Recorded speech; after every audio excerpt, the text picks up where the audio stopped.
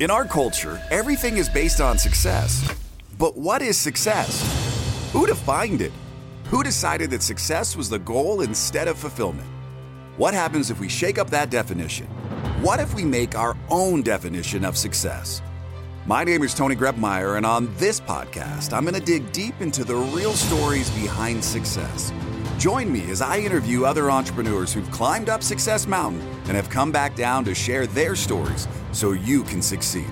If you're ready to join a community of other entrepreneurs redefining success and finding fulfillment, go to BeFulfilledLife.com and join the community.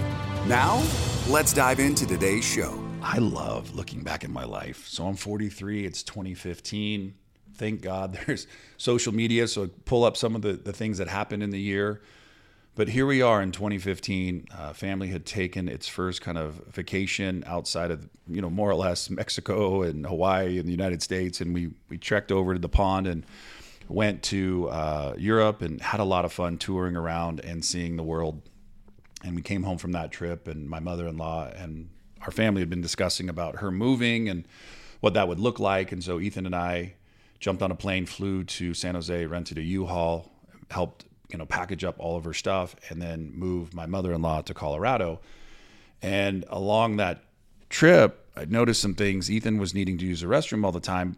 I just thought maybe he was sick, not feeling great, an infection or whatnot. And a few weeks went by, and Ethan came home one day and he said, Mom, I need to go to the doctor. Something's not right. And so we made an appointment to the doctor. And the next day, Amber and Ethan went, and the doctor said, you need to leave right now. They're waiting for you at Children's Hospital. Get there. Ethan was in diabetic ketoacidosis. And that day, August 14, 2015, he officially became a type 1 diabetic. You don't choose to become a type 1 diabetic. You can, by making bad decisions, become a type 2 diabetic. And so here is our kid sitting in the emergency room at the Children's Hospital in Colorado, and like 9 doctors are coming in and asking him questions and pricking him and just kind of running tests and everything. And then a little bit later, we get moved up to his own room, and they start kind of talking to Ethan about it. And I admire Ethan, not just then, but always, for processing information, understanding what's going on, and then understanding the plan of action that needs to go with it. And Ethan, that night started administering himself insulin, monitoring himself, pricking his finger, going through the entire process. Amber and I are completely scared, and we're looking at how strong this boy is. If you go to the web and you find out information about type 1 diabetes, the Mayo Clinic says, different factors such as genetics, some viruses may cause type 1 diabetes. Although type 1 diabetes usually appears during childhood or adolescence, it can develop in adults. So juvenile diabetes, or insulin-dependent diabetes, is a chronic condition, and the pancreas just makes little or no insulin. And insulin is a hormone the body uses to allow sugar, glucose to enter cells to produce energy, and so Ethan lacked it, and he needed to administer insulin for the rest of his life. And I learned a lot. I learned a lot about how strong my son was. I knew he was strong, but I got a chance to see his strength at a new level.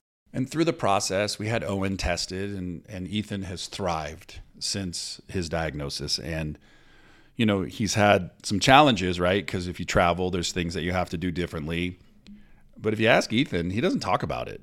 He lives with it and does an amazing job. And it's inspiring for me and others. And so for the rest of his life, he'll give himself insulin. And I just got to tell you, if you're going through it, ask for help. Learn the warning signs, because it's actually more common than you think. And we've come to find out that on the street we lived in Los Angeles, 3 kids, like 25 houses, crazy statistic. It's not something that's supposed to happen. And Ethan's attitude showed me, no matter what you're dealt, play your best hand always, go for it. And despite your limitations, you can live an incredible life. And that's what he's done. And I watch and admire him for doing that. So as we reflect back on kind of this year, 2015, travel to Europe, see the world, see all the kind of fun things that are happening, bring our mother-in-law to Colorado, watch Ethan go through something that I wish on nobody, and just remember that it was something that happened, and it's still happening for Ethan, but there is medicine and things that he can do to live a really healthy and long life. So where you guys go today with all this information, just be reminded of this. Everybody you see is struggling with something. So instead of showing up with a shitty attitude, show up with a positive attitude and bring light to this world. Till next time, make today the best day of your life. Thanks for listening to today's show. But before you go, let me ask you a question. How would you like to be the architect of your journey in this game we call life? Take the next step now at www.tonygrubmeyer.com. Enter your details to get the first week of the Be Fulfilled Journal for free. It includes access to our private community of thousands of other entrepreneurs. It'll give you more clarity and freedom in your day. And it might just change your life forever.